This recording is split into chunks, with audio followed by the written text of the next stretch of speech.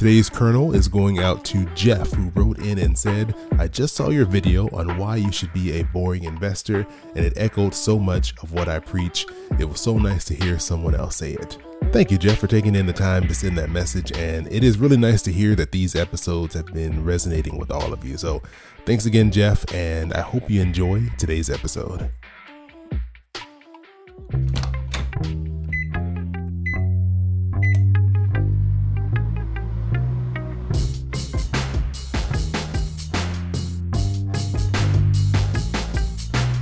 Hey, this is Chris. Hope you're doing well, and welcome to Popcorn Finance, the show where we discuss finance and about the time it takes to make a bag of popcorn. I don't know if you remember, but back in episode 235, I was joined by Lisa Rowan. She is a personal finance writer and author of the book Money Hacks, which contains over 275 different tips and tricks to help you decrease your spending and increase your savings. It was a really cool compilation of all these different pieces of advice. We talked about a couple of them on the show, but I mean, there's so many of them. We really can only touch on so many in one episode. So I asked Lisa to come back, and today we're going to talk about another one of my favorite hacks that I found going through her book. And so we're going to run through another money hack here. This was another one of my favorites that I was like, all right, we have to talk about this. This is hack number 44, pay yourself to splurge. I love this concept, because not only is it a kind of way of saving creatively, but also maybe a way of deterring yourself from spending too much money. So could you break this down for us? What does this mean, pay yourself to splurge? Pay yourself to splurge isn't like a double splurge unless you're thinking about the long term.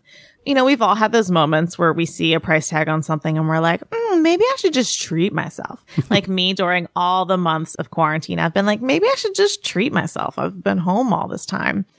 But there's a test to see if you can afford it.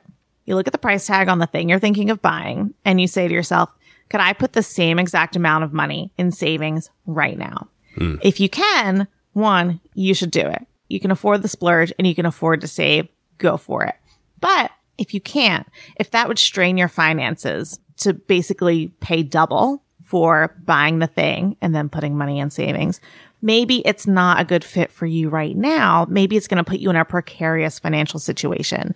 And that sends a little trigger to your brain to say, well, if I can't save at the same time, maybe I shouldn't splurge at all. So how do you make the decision then? Because I can see this happening with something that's maybe smaller. I think in your book, you give an example of something that's like around $10. But say it's something that's $100 or more. How do you implement this rule still? Do you still hold yourself to the kind of like double, like the double charge by saving and also spending? Right. Like if you are going to buy a car in cash, I don't expect you to be able to put the same amount in your savings. But it really depends on, you should know your budget first, and you should know, what your expenses are looking like for the month.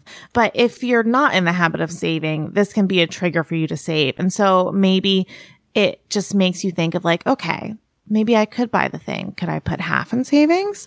Or do I really need that thing at all? Or should I just try to put more money in savings? So, with a lot of the bigger things, you start to mash up money tips in your head, right? So you think about, could I put the same amount in savings? You start to think about how many hours of work would this be? And like suddenly you're standing in a store, people are trying to get around you, and you're just thinking through all the math in your head of like, should I really be buying this right now? So it's really on a case to case basis. But if you're making a much bigger splurge and you're, say you're trying to get the Louboutins, right? And they're $500, you should have already saved. All right. So that's just a reminder to yourself. If I don't already have that money saved, I should not get these shoes.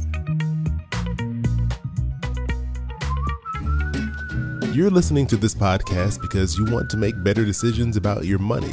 But one area of our finances that most of us neglect is what happens after we die.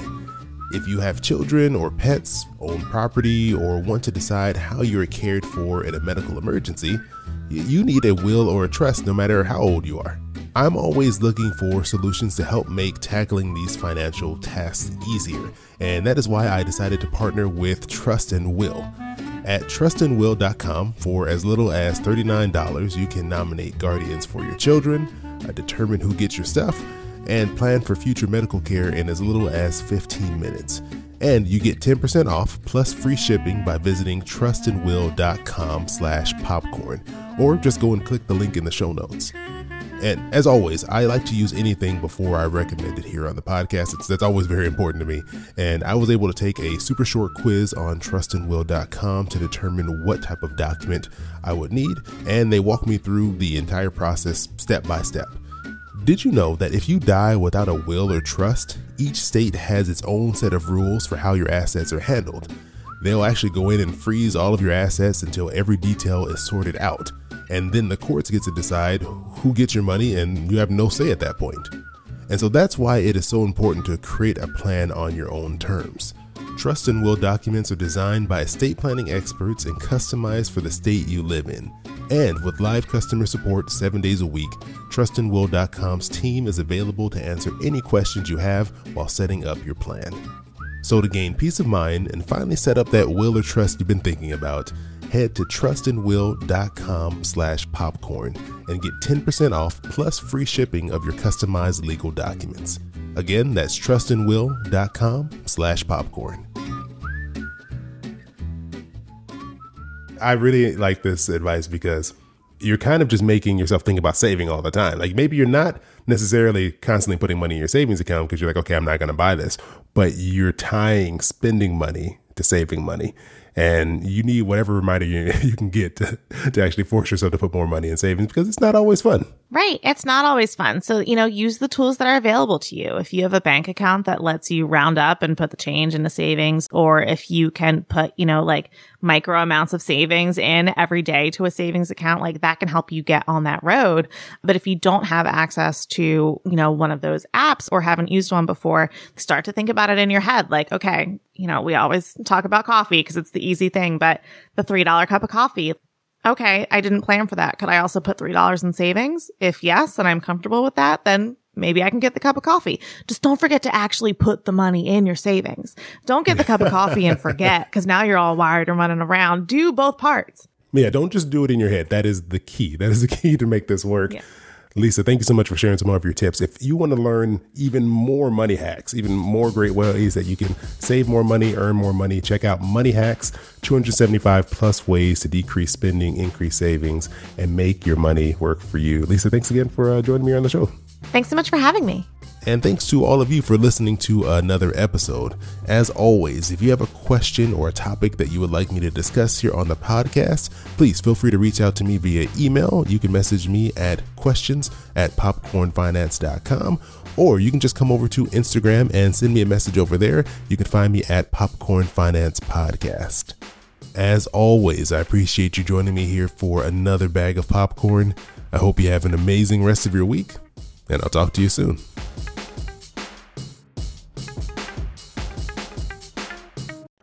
That boy keep it poppin' like Mary Poppins.